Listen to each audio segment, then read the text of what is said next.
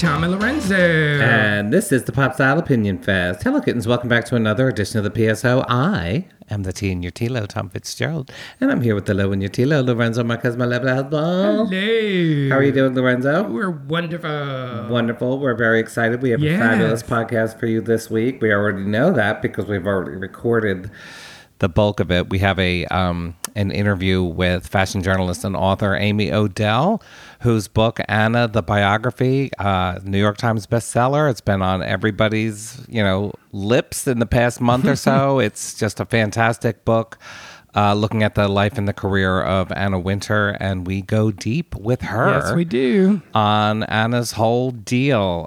The great thing about this book and Amy's approach to it is that it's not some gossipy Devil Wears Prada sort of tome. It's full of idiosyncratic stories about Anna, some of which have hit the press in the last few weeks as the book was being promoted. But it's also a serious examination of her career and her standing in the culture and what she has accomplished and how singular a person she is. There just is nobody that's done what she's done. Very interesting chapter is one on the Met Gala, her upbringing in London. There's a lot of stuff. Yeah, so we're very excited. It's a great interview, and that is coming up in just a bit. Yeah. We just wanted to say hello. To start off the podcast by saying hello to all of you, and just talk about a few things that have caught our eye in the past couple of days. First up, they're related, actually, weirdly, is the trailer for Andrew Dominik's film Blonde, based on the Joyce Carol Oates book about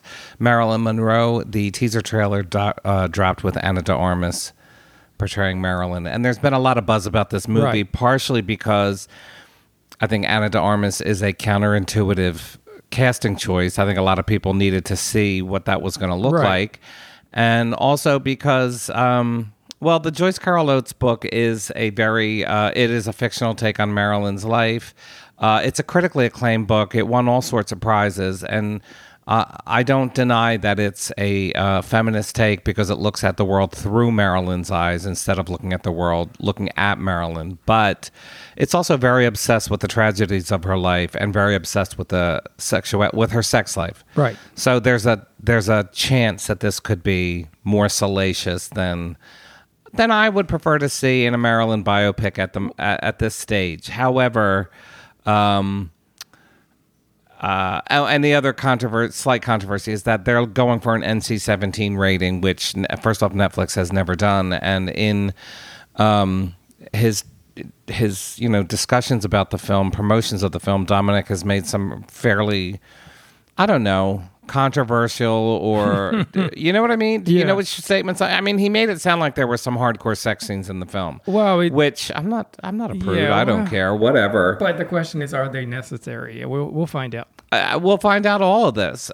Certainly, I think as a figure, you sort of can't talk about Marilyn without examining her sexuality and how it was, she utilized it, and also in many ways, she was victimized by it. But it's such a huge part of her public persona and her private life that, you can't do an examination of her life without that being some form of focus on it. However, we've talked about this before when we talked about Kim Kardashian taking that dress to the Met Gala, which is our second story of the day. But I've mentioned this before, that certain stars, classic stars, it would be nice if newer examinations of their already heavily examined lives didn't focus so much on... I've said this before about Judy Garland, about Marilyn Monroe. To a certain extent, it's true of someone like Joan Crawford.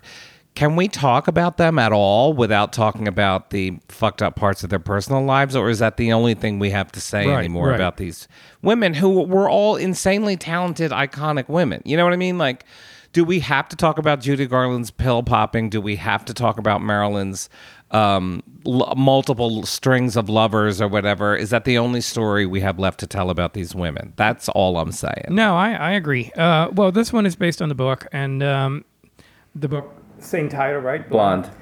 Joyce Carol Oates, and the director already said that it's going to be sincere, made with love, but full of rage. He already said that the movie's going to be full of rage. So typical. Yeah, I mean, if you focus on the darker aspects of Marilyn's life, that's how it's going to come out. Yeah. I do have, it's interesting because it looks like that's the new take now for biopics. It goes for like a more, not linear, but more impressionistic, and more emotional experience type of thing. Yeah. Like Spencer, which I think there was a lot of discussion, and some people got mad when the comparison was made. But when they showed the teaser trailer, I did think of the teaser trailer for Spencer, where it was they just really give you barely more than a split second of the actress in the role speaking a line, just to give you enough of a taste to say, see, she is Marilyn. You can buy her as Marilyn. It was the same thing with Kristen Stewart as Princess Diana. I mean, they do talk a lot about the movie being focused on the images, that they look at a lot of photographs, and that's what the movie's based on. Or they slavishly recreated some of these photographs already, and I'm already like, okay, I understand. Like, I can't badmouth the film I haven't seen. Of course, so it's pretty, but where's the substance? The only thing is that when you get to this approach where you are just recreating photographs down to the detail, down to the pose and everything. First off, that's kind of drag more than it is acting, number one. Number two, I get it. Marilyn was as much a public persona or more of a public persona than she was a private person. So I can understand wanting to unpack that public persona and wanting to mimic it and recreate it. But I hope there's a little bit more to her than that. I will say on a purely shallow level, I said this before we turned the mics on. In the brief bit that you see of her as Marilyn, I'm okay with Ana de Armas. Well, she gets the mannerisms down fairly well, but not just the voice. But they show a split-second shot of her doing the Diamonds Are a Girl's Best Friend number. And we wrote about that when we wrote about the costume. And one of the things about that number, about Marilyn in that number, is how larger than life she is, how big her movements are. And in the split second you see her on screen, it's like, well, she gets that. I can see that. She gets that Marilyn on screen is just huge, just big, literally big. Yeah. Well, the story is that Ana de Armas studied and watched and read everything she could get her hands on. And that she perfected as much as she could. So I can see that. And she looks great. I mean, the story is that they spent like 3 hours every day, every morning, in hair and makeup. So, yeah. And that's the shallow thing I wanted to say is that so many times when Marilyn is portrayed on film, even by some of the best portrayals or the actresses best suited to play her, they almost never get Marilyn's makeup right. And as a gay, that always drove me crazy. Because Marilyn's makeup, her face, how it is applied is so distinct to her and so very much part of her persona, part of her drag. If you don't get that winged eye exactly right, if you don't get the shading on her lid exactly right or the arc of her eyebrow exactly right, you're not getting Marilyn. Right. So they do. I got to say, the drag is flawless. They actually do. She looks great. The makeup is dead on. The wig, and that's the other thing. Sometimes they don't get the hair right with Marilyn, but it all looks correct to me. None of this speaks to how good the film is. It was the buzzy little story of the week. It's intriguing to see another take on Marilyn, and yes, Ana de Armas in that split second shut up my doubts, at least for that split second. Well, yeah, I can buy her. Right, I had the same reaction when I saw that teaser for Spencer. Spencer, exactly. I felt the same way. I was like, this is not enough. I'm excited now, but it's not enough. But and then I fell in love with the movie. So. Right. And that was not a perfect mimicry, nor was it. Nor does Kristen Stewart look exactly like her. Right. It's just a good take. It was the same thing with Natalie Portman as Jackie Kennedy. Didn't look anything like her, but she got the character down correctly, and the look was correct. Right. And I think it should be more about that, getting the persona, character, or whatever you want to call it. Right. Well, she's like crying in front of a makeup mirror. So I don't know. I mean, I get it. Like Marilyn, you can't do a purely triumphant take on Marilyn if you're looking at the whole of her life. However, I would love it if someone did a movie that just looked at some portion of Right. Marilyn's where she was on top and felt great. Yeah. Same thing with like Judy Garland or like, you can do versions of their stories where they were sailing on top, where they had it all, everything was going on just right in their life. I did cringe a little with the crying, but then when she gets to when she's laughing, I mean, it's just She just nails it. It's nails like, it, well, all yeah. right, that is Marilyn. Yeah, She got I it. agree. She got it just right. So we'll see. I mean, that's coming out in September, and you know us, we'll probably be all over the costumes and all that sort of thing. Absolutely. I could write a book on that pink satin gown I from know. Diamonds Are a Girl's I know. Best Friend. So we'll see. The other related story of the week before we get to our interview with Amy I know. Odell is they're still talking about Kim Kardashian Which wearing was the Marilyn's point. dress. I'm sorry, what? which was the point. Yeah, that was the point. In fact, Amy says that in our interview with her that, part of the it was a PR coup for everyone involved, Everyone. including the Met Gala and Anna Wintour in a lot of ways. So pictures of the dress on display at Ripley's came out this week from a random, as far as I can tell, random social media user, and it seems to show a lot of wear and tear and damage on the dress. Sequins are missing, there's pulls in the fabric and that sort of thing. Ripley's, so of course this exploded all over again, big brouhaha, people are very upset about it. Ripley's came out with a statement that said actually the dress is fine. There was no damage to the dress. She only wore it for a few seconds and blah, blah, blah. We took all the precautions. And then they pointed to like the notes from the auction that described the dress when they bought it and noted that there were sequins missing and pulls in the Right. fabric already at the time. I mean, I really hate to be in a position where I'm defending Ripley's or Kim here because I think they were both extremely in the wrong to do this. However, I also find it nearly impossible to believe that a dress that old and that fragile was in perfect condition. Vanessa Friedman, who is fashion columnist at the New York Times, she wrote a piece today. It was a very, very skeptical piece. Skeptical of all the criticism. It very much took Ripley's and Kim's side. So I don't entirely agree with everything she was saying in this piece. But she did point out certain things, like the lore behind the dress is that Marilyn had to be sewn into the dress. Every piece about that, every auction piece, every wiki entry about that dress, every story told about that dress is Marilyn had to be sewn into the dress. It was so tight Right. that she couldn't even wear underwear. And her point is, well, then how did she get it off without damaging it? There's no way that dress wasn't damaged from the time she took it off. Right. And And then 60 years went by and it wasn't exactly kept in a museum case that whole time. So Right. I'm sorry. I don't want to be defending Kim No, here. I understand.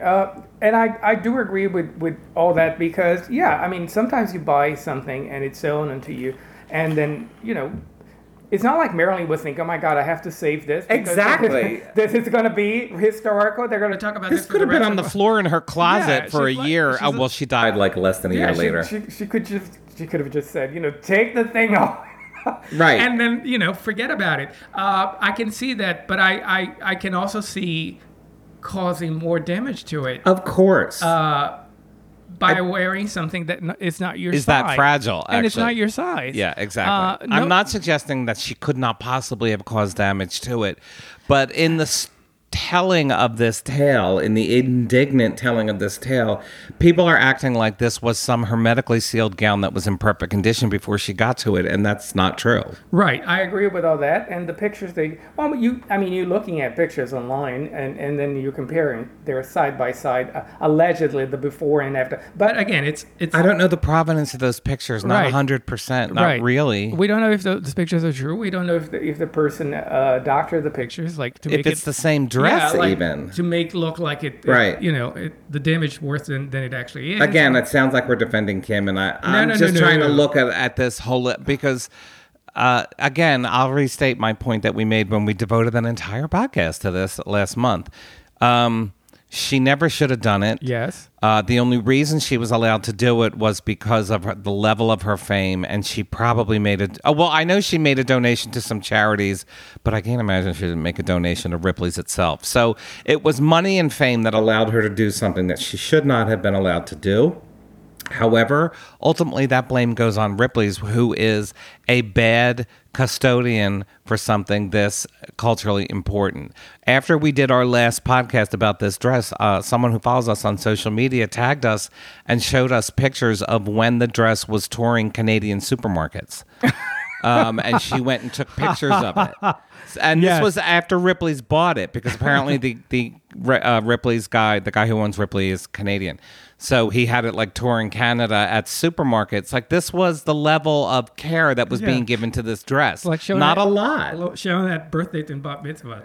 So again, that's crazy. Not defending Kim, because I think it's gross what she did, but ultimately every blame goes on to Ripley's they're just a bad custodian, and you have to wonder about a system that allows dresses that if you feel that this dress is so culturally important, well, it never should have slipped through the cracks, and someone other than Ripley, like the Met, should have gotten hold of that dress before it got into their hands. Everyone knew exactly what they were doing, which was getting publicity. Yeah, even Anna Wintour, as you'll hear in our interview with Amy. Every single person. Amy Odell wrote a newsletter about the dress, and she makes the point of, celebrities are wearing more vintage, and I get that. I get all that. She even credits Kim to that trend. Yes, but to a certain extent. To a certain extent, but celebrities have been wearing. I know, but Kim was breaking out the Mugler and the Gaultier. No, the thing is, whatever that woman does, all of a sudden it was never done before. Kim Kardashian is doing. Oh my goodness, Lorenzo is red hot. There is flames coming out of his headphones right now. The thing is that I agree and I understand, and I think it's great that people are wearing vintage clothes, garments. I think that's fantastic. I think that's absolutely fantastic. But the point is... Sorry, that was my phone. Yes. But the point is, and Amy Odell, I don't want to take credit here. She mentioned Zendaya wearing... Bob Mackie. A Bob Mackie dress, and that Laura Roach, her stylist, had exclusive access to Bob Mackie's archive, and he went. He also has a large vintage collection that he owns. Right. Yeah. But the thing is, the difference here is going through dresses, vintage dress, and they say, okay, I'm gonna let's try them and see which one fits me, as opposed to, God damn it, I need to wear this dress. I'm gonna do whatever I can. Right. And that's a difference here. There's also a difference between vintage dresses that, was part of a collection from 22 years ago, and a dress with historical and cultural significance like that. Right. This is not just a vintage dress. It is a one of a kind dress that is it literally has a place in history. It is as iconic as a dress actually can possibly be. Right. So there's importance that is layered onto this dress. I don't expect someone like Kim Kardashian to understand that. No. On the other hand, she understands it well enough that she knew how much of a light it was going to shine on her. So she did understand that. It's someone with a lot of power and 613 million followers on Instagram. Who gets to do whatever she wants. Who says, I want to wear that dress, and Ripley says, sure. Yeah. And that's the bottom line here. And if she cares about the dress, what happens to the dress later, I doubt very much. She got what she wanted, was a lot of attention. Ripley's also, everybody, the Met Gala, everyone involved. So, quite frankly, I don't think any of these people give a shit about the dress at this point. No, I don't think they do. They don't. I don't think Anna does. Nobody does. No. Nobody does. Film historians and fashion historians. Well, that's different. Those people are upset. Because that's their job to preserve things. Yeah, I agree. And I agree with all of them for being upset, for sounding that alarm. Because, and this is something Amy says in her newsletter, that, there's a precedent being set here. Right. So before other stars get this idea that they should go out and start wearing these iconic dresses, it's good that there's an outcry against it. The only thing that's insulating Kim from this outcry is the level of followers that she has. The appalling part of all this conversation, and we'll keep it short, is the fact there's a difference wearing vintage, as I said before, and trying dresses and say, okay, I fit. This is perfect. I'm not going to damage this piece. As opposed to, oh my God, I'm going to lose weight. I'm going to even wear this thing open. Yeah. With the back open. With the back open. I don't care. I just want that for a picture because her life is all about pictures. It's one image. There he goes. Her life is based on one image only. She got the picture, and that's it. End of story. Yes, I agree. But if nothing else, both of these tales prove the enduring legacy and mystique of Marilyn Monroe. She is never going away, that one. She's always going to be a figure of fascination. Right. I totally agree. And now another figure of fascination is Anna Wintour herself. And even if you're not a big fashion follower or you don't know that much about her, please stay tuned and listen to this interview because there's a lot of interesting stuff about Anna's place in the culture, her place in the publishing world, and if you strip away all the idiosyncrasies of how she lives her life or runs her business, she's still one of the most powerful and influential CEOs in the history of American business. Like, you cannot take that away As from a her. woman, we can't forget that. I mean, no matter what you think about her, that's important. Yes. So coming up after the break is our interview with Amy Odell, author of Anna, the Biography. Kittens, we are thrilled to have as our guest today Amy Odell. She is a fashion journalist of many years' experience. She was the editor of Cosmopolitan.com for many years. She helped launch The Cut, New York Magazine's fashion blog, and also BuzzFeed Fashion. In 2015, she was the author of the book Tales from the Back Row. And she's here with us today to talk about her new book, Anna, the Biography. If you know anything about us, if you've been listening to us for any length of time, I don't think we need to tell you who the last name is on that Anna, but in case you didn't know, it's the biography of Anna Wintour. Amy, thank you so much for coming today. Thank you so much for having me. This is so exciting because as soon as I got the book, I started reading and I couldn't put it down. Literally. I mean, people say that all the time, but I'm telling you, I was like, I have to work, but I have to read one more chapter. It was just fascinating. And what I love about it is that I wouldn't even call it that you have gossips. I would say juicy details, a lot of facts and it feels like a conversation, but at the same time you're giving facts, you're giving, stories that were actually confirmed. And I absolutely love that. I have read so many books about Anna Wintour and stories and so on. And this is just like having a conversation with someone who has facts and information about her. Thank you so much. I'm so happy to hear you say that because I've been really excited to see this book called The Definitive Biography about Anna Wintour. And I wanted it to feel that way when I was writing it, but I also knew that the book had to entertain. And I think people have this idea that biography can be dry or boring or, overly academic. And I think that this book is a reference book and there is important information in here from a fashion history perspective. But yes, it's entertainment. Books are entertainment at the end of the day. And as I don't have to tell both of you, but as we know, fashion is entertainment. Exactly. I just want to jump in. We're going to get into the how and the why and the how you went about the book. But I just want to back up what Lorenzo said there is that there's lots of fun little stories about Anna, and in many ways it confirms what a lot of people, their preconceptions about who Anna is. But at the same time, the book really places Anna in a much larger picture. And one of the things we've talked about on this podcast when we've talked about Anna Wintour is that, it's easy to roll your eyes at some of the stories and some of the idiosyncrasies, but at the end of the day, she's an extraordinarily powerful figure in a billion-dollar industry, and she has stayed at the top of it for decades. And I think your book is great about straddling that line of telling you all the funny little stories about what she likes to eat for lunch or how she treats her assistants, but also places her in this much larger system. Absolutely. She is a business leader whose success is, as you said, really unmatched. I mean, when I was interviewing people, they compared her cultural relevance to that of Steve Jobs. And people can debate whether or not they agree with that. But I don't think it's an accident that names like that come up in relation to her. And if you look at her longevity, just the tenure that she's had at Vogue, 34 years, that in itself is extraordinary. Jeff Bezos ran Amazon for 27 years. Right. So, yes, it is extremely unusual for someone to be in a position of power like that for such an extraordinary length of time.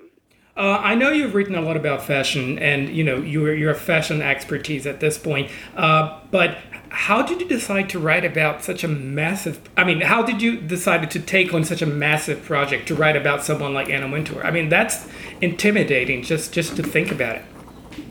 Yeah, it's absolutely intimidating from the perspective of the subject, who intimidates many people, as we know, but also the sheer amount of work that is required to do a good job.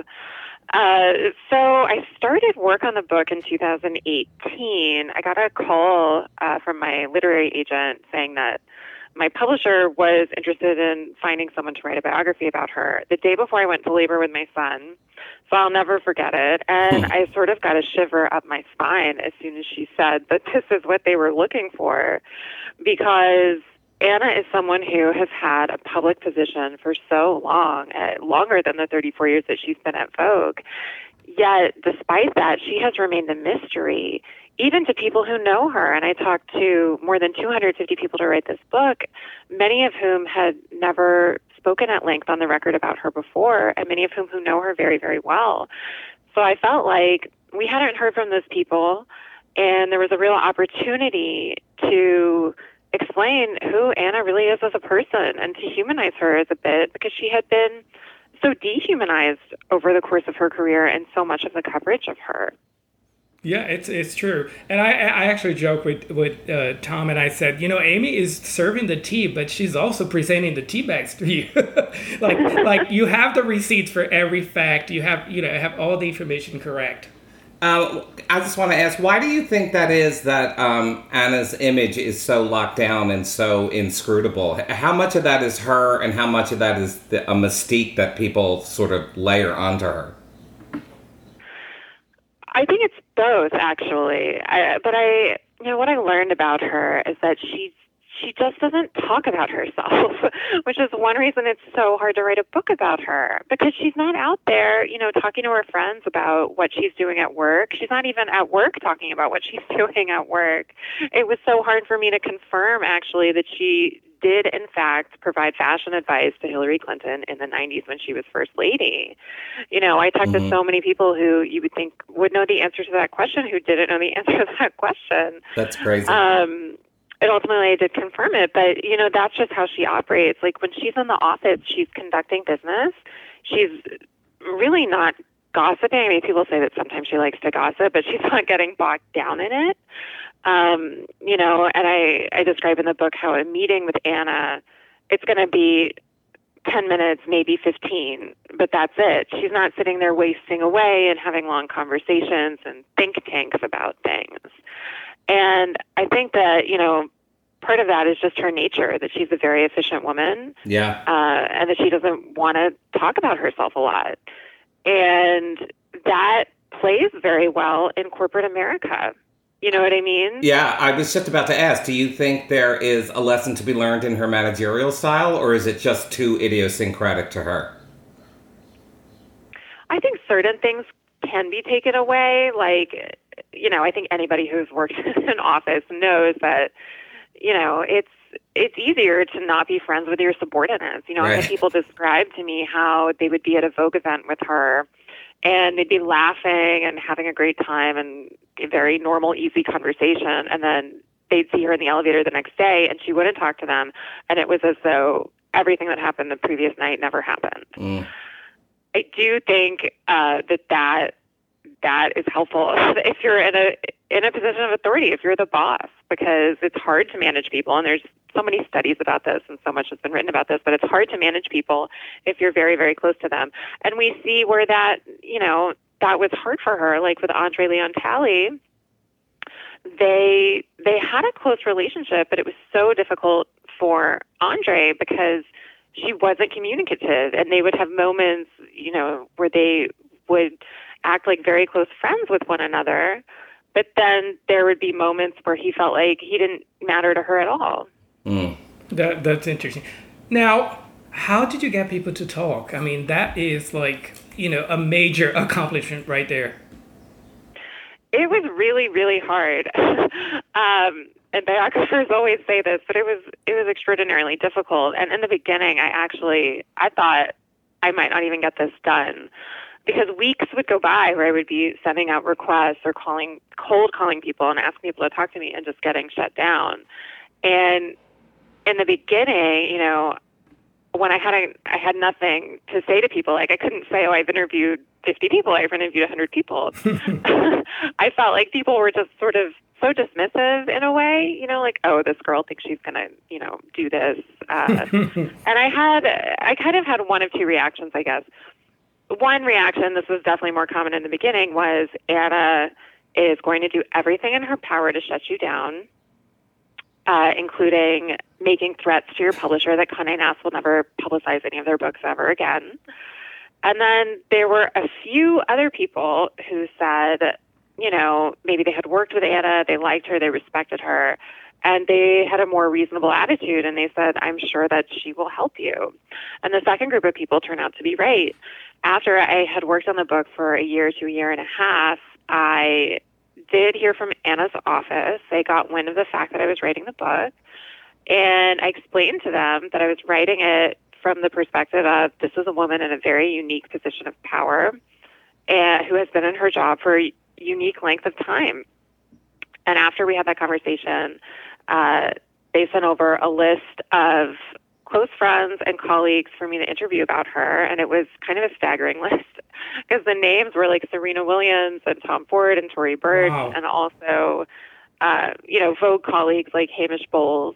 And I asked for her to sign off on me talking to some other people who I knew were close to her. And she said yes to every person I sought permission for. But that said, the vast majority of the book did not come about because of that. A lot of it was through, just my own fighting my way through it, fighting for all of these interviews.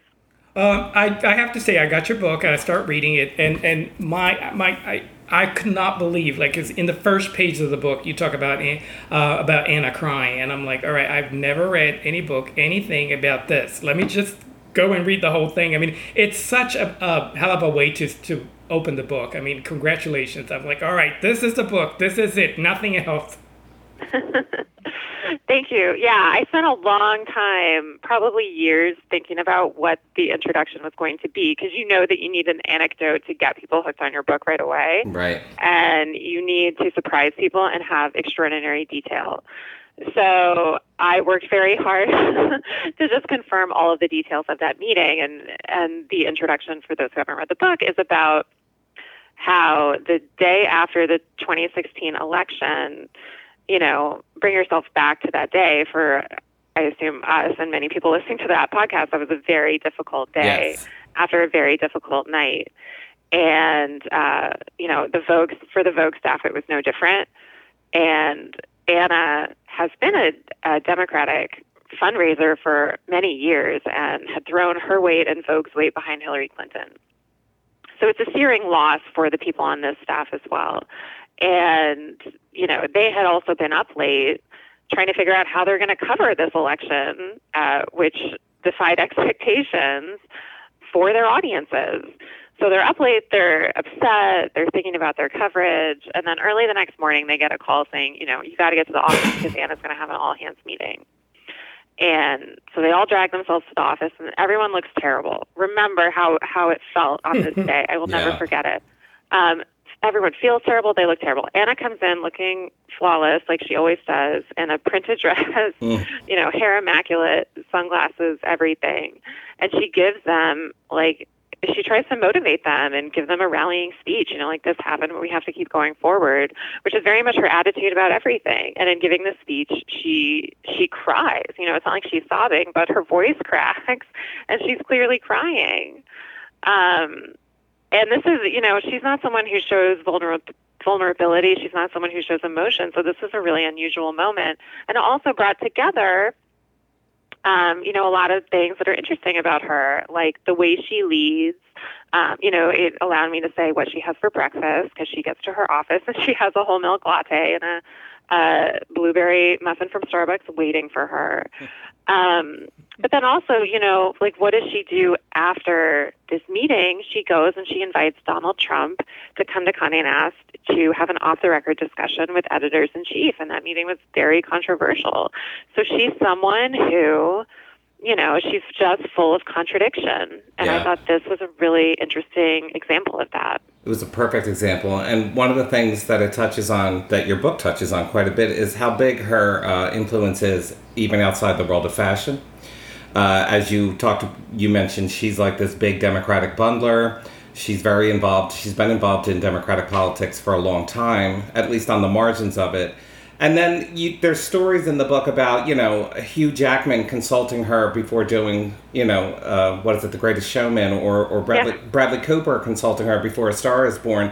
And I don't think people realize unless you read this book, what an influence she is on the culture in ways that, go way beyond what walks down a runway or what shows up at the Met Gala. Exactly, because she's not talking about it. But yes, she's doing that kind of consulting. It's like informal consulting, I guess, or advising important people all the time. And then another example I gave in the book is I spoke to Serena Williams, and she said that when she was struggling with tennis, she called Anna, and she couldn't remember the exact advice Anna gave her, but she said that whatever Anna said enabled her to go on to win Wimbledon. And I found that to be stunning. Insane. No, it's insane. Yeah, absolutely insane. I was so surprised by that. One of the things I love about your book is that you really talk about her upbringing in London, and if you don't know anything about Anna and her upbringing in London, you're missing a lot. Trying to understand who she is and how she conducts herself as a professional, business woman. I love all the details about her father influencing her a lot. Was there anything that surprised you? Any eye opener? So much surprised me about Anna. One of the biggest surprises that I learned through reporting the book is that Anna wants to be remembered for her philanthropy rather than anything she's done as an editor. Of course, probably the most important example of her philanthropy is the Met Gala, which is basically the Super Bowl of red carpets. I think you can safely say probably the most important internationally recognized red carpet event of the year. And she's raised more than $250 million for the Costume Institute through that event. And I think that where that may come from is her mom's side of the family. So her mom was a society girl, really. She is from the Northeast. She went to college at Radcliffe, and her father was a professor at Harvard Law School, and he was a lawyer who specialized in trusts. And he set up a trust fund that benefited Anna's mom and Anna and her siblings after Anna's mom's mom died.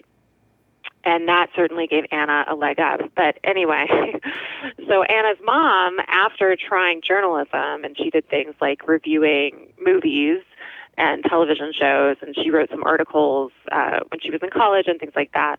So after dabbling in that, she ultimately decides to become a social worker. And she helped pregnant teens find adoptive parents for their babies. And she was very, very devoted to it. Both of her parents worked a lot. Her father was an editor at the Evening Standard. And Anna talks in interviews about her dad all the time and how he influenced her. She has almost never talked about her mom. Very, very little. And friends told me, though, that she seemed to be actually closer with her mom than with her dad. So I found that to be surprising. And I'm just guessing that her social conscience, that seems to directly stem from her mother. That's quite interesting. I also think that if you know a little bit about her history, her background, and you can find that in the book, is how she has mentioned several times how her family, her siblings always thought that what she does, never respect what she does, never respected what she does, or she felt like she wasn't doing something, as important as her father. Do you think that has that she kind of used that, or that she sort of like had to work harder or had to prove herself throughout her career because of that, because she never felt like she had the respect of her family? Absolutely. Absolutely. People did describe how she seemed to feel like an outcast who wasn't taken seriously because her family was so academic. Both of her parents went to prestigious colleges. Her siblings went to prestigious colleges and then did not pursue anything in fashion or close to it. So she was definitely the outlier and perhaps even the outcast for that reason. But it also, her interest in fashion in this family, it also seemed to be like a way for her to distinguish herself and to stand out, because she's also someone who, as we know from her persona, from her iconic persona, she's someone who likes to stand out. So I guess I don't necessarily see it so much as like a sadness about that. Do you know what I mean? Mm-hmm. That she was different from her family and had different interests from her family. I think that she was also supported, particularly by her dad, in her fashion magazine career. And I think that she liked that it made her stand out. That's true. So lucky for us, you have an entire chapter dedicated to the Met Gala, and I was very happy with that. And among many things you say that people don't know about the Met Gala, you say that that's kind of a myth that Anna Wintour approves everything? Yeah, so she approves, forgive me, I can't remember the exact percentage that I put in the book. She approves like most of it. The vast majority of it she does approve. But I think it was Andre who said to me, I interviewed him before he died, I think he said, I don't know that Rihanna is necessarily going to call her, that Jennifer Lopez is going to call her and say, is this okay, or what do you think of this? It sounded to me, based on many conversations and asking many people this question, what does she approve? And I did talk to Stephanie Winston-Wolkoff, who planned the gala for more than a decade.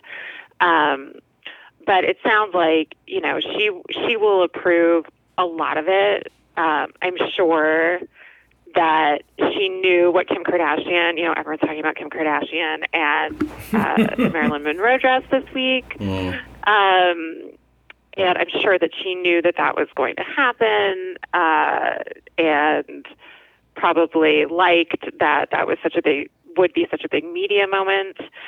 But yeah, she does not approve everything. And the other thing is the Vogue staff goes to the event and they work in the event, and Vogue sets up a sort of a newsroom for them in the basement so that they can cover it all live.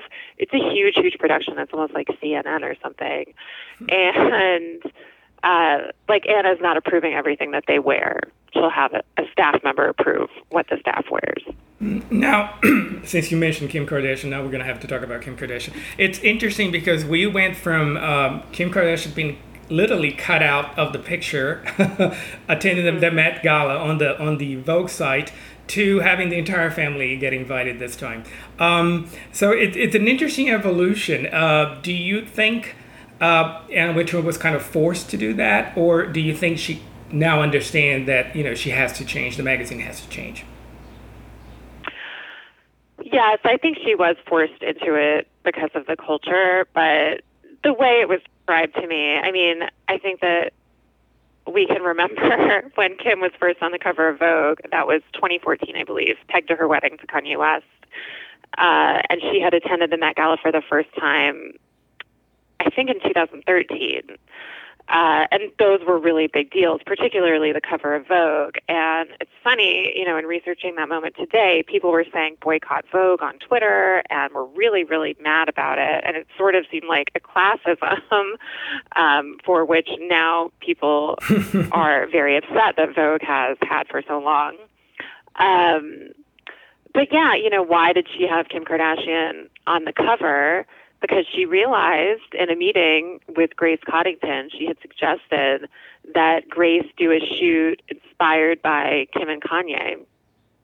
And Grace Coddington didn't usually shoot the celebrities. She did like the couture sort of more fantasy type shoots for the magazine. And Grace Coddington just says, well, why should I get, actors from Saturday Night Live to play them when if we can just get the real people?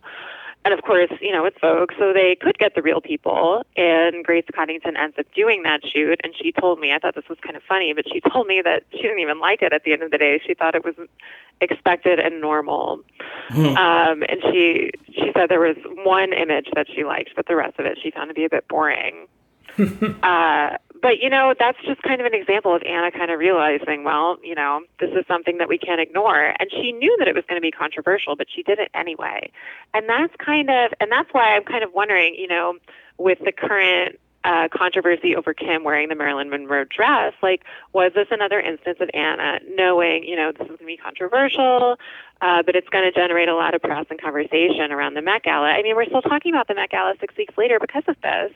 That's kind of crazy. Yeah, that's exactly what we said after it first erupted on this podcast. We said the same thing. It was like, at the end of the day, this will be one of the most talked about Met Gala dresses probably for decades to come. And exactly. I don't think Anna, in fact, I know Anna probably is not unaware of that. So I agree with you. I think she knew that this was how it was going to play out. Yeah, and same thing with Alexandria Ocasio-Cortez last year wearing the Aurora James dress that attacks the rich. People talked about that for a long time. I mean, they still bring it up. Yeah. But Anna understands how to create those moments. And, I give earlier examples in the book. For instance, in 1989, when she has Madonna on the cover for the first time. Now it sounds really normal to have Madonna on the cover of Vogue, why wouldn't you? But at that time, models were on the cover of Vogue. It was really unusual to have a celebrity. And Madonna in 1989, I mean, think about what she meant at that time. Right. Like a Prayer had just come out. That was a very controversial music video. I know it sounds wild to say these things today, but she was controversial at the time, and Anna makes a decision to put her on the cover anyway, and the issue does really, really well, even if it is controversial. And even if not everybody approves. That's a very good point, because, we see that on our site. Every time we post a cover with a motto, the response is not the same as if we have a cover with a celebrity. She really changed the industry, the way, you look at magazines or how you become interested or not on in a cover or a magazine, because there is a celebrity there now. So you have to read the article, you're going to buy the magazine. Right, exactly. Anna had a lot to do with that shift. One thing, a lot of people were basically introduced to Anna because of the movie, The Devil's Wear Prada. Even friends, people we know, they talk about Anna now because of the movie. It's fascinating. How much, based on all your research, obviously, how much is actually true of her behavior, the way she, conducts herself in the office and the business? Yeah, well, The Devil Wears Prada is a great movie. I've personally loved watching it over the years, but it's a really one-dimensional portrait of a woman who is really complicated. And there are some things that are blatantly inaccurate, like when Miranda Priestley comes in and she throws her bag on the desk. Anna's not coming in and throwing her bag at her assistant. But other things are accurate, like when Anna shows up to the office every day and people are really nervous and want everything to be perfect for her. That is true. I had people describe to me how, they'd be in an elevator and Anna would get in, or they'd be walking the halls of Condé Nast and Anna would come by, and then people press themselves up against the wall in fear, like they have a physical reaction to her. We do have... Go ahead. Well, the funny thing is that Anna seems to really just want to be treated like a normal person. I think one person told me it's just kind of embarrassing when that happens. But I had people who worked for her say, we would have meetings with her and we would always make sure an assistant was holding the door open. And one day she told us, you don't have to have an assistant open the door for me. I can just open the door myself. That's interesting. We do have some personal stories, funny stories, because we used to attend the Oscar de la Renta show. We haven't been, to a We haven't fashion been to show. Fashion Week in Yeah, years. in actually. years. But back then, we went to an Oscar Lorenta show, and I was, with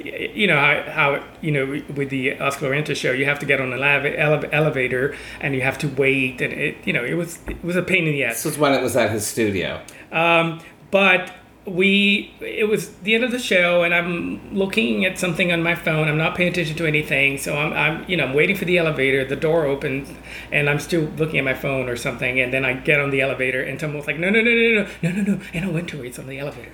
Yeah, he hopped on the elevator with Anna Wintour, and I had to yank him off so quickly. One of those stories like, oh my God, maybe I'm not allowed here, type of thing, because of the myth created about her. That's how you behave around her.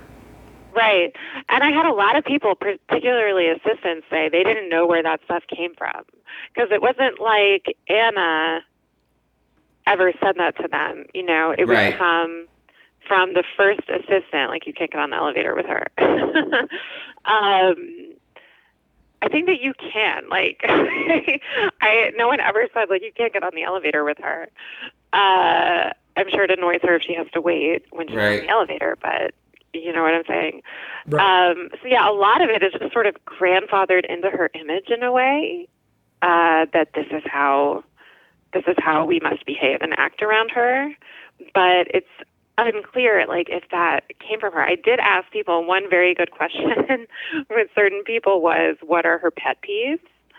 And I can say with authority that she has explicitly expressed how much she dislikes when people chew gum around her. Oh, good to know. Which is not one that I knew. I'd heard about the elevator, but the gum, I don't remember that coming up. That's funny. So after spending pretty much 3 years, correct, thinking Anna 24/7, thinking about Anna 24/7, and there's people still talk about Anna Wintour as the most, powerful woman in the world. Is she still? Do you think so? Is she the most powerful woman in fashion? Yeah, let's say the fashion world. Yes. Yes, I believe that she is, absolutely. And going into this assignment, I wondered if that was the case. I think I really thought that it wasn't, and partly because media has changed so much. Like, if you want to know about fashion today, you don't need Vogue. You can go on Instagram. You can go on TikTok. There's so many ways to read about or learn about fashion. So you would think that would kind of shake her position a little bit. But what Vogue does is still relevant. When a Vogue cover comes out, people do talk about it. People analyze it. Right. And I guess it's really Vogue and British Vogue. I'm thinking about British Vogue because the Beyonce cover. I know. I was just thinking the same thing. But American Vogue too. What Anna does for American Vogue, people do talk about it, and she does oversee British Vogue at the end of the day in her role as global content director or global content advisor for Vogue at Condé Nast. But also, she's doing all of this behind the scenes advising that we talked about. Like when Bradley Cooper wants her to read the script for A Star Is Born before he casts Lady Gaga, or when Hugh Jackman says, come listen to my pitch on A Greatest Showman. There's so much of that going on, in addition to executives at fashion houses asking who they should hire. And I had someone tell me, her inbox is like page 6, and that, this person could not think of a single fashion designer appointment that she wasn't involved in. And I was also surprised to learn that she was involved in appointments, not even at that creative director, head designer level, but even like head accessories designer. Tory Burch told me that when she was looking for a lead accessories designer, she reached out to Anna, and her office put together a list of names for her. Wow. Like, this is really extraordinary influence. Yeah. And I think only Anna knows really exactly everything that she's touching because she doesn't talk about it. Now, one final question. You are probably the greatest living expert on Anna Wintour at this point. So what do you think is ahead of her? Like, how much longer do you think she's going to stay in this position? And is she going to seek something out after she leaves Vogue, if she ever does? Yeah, so Anna is 72 years old. She turned 73 in November.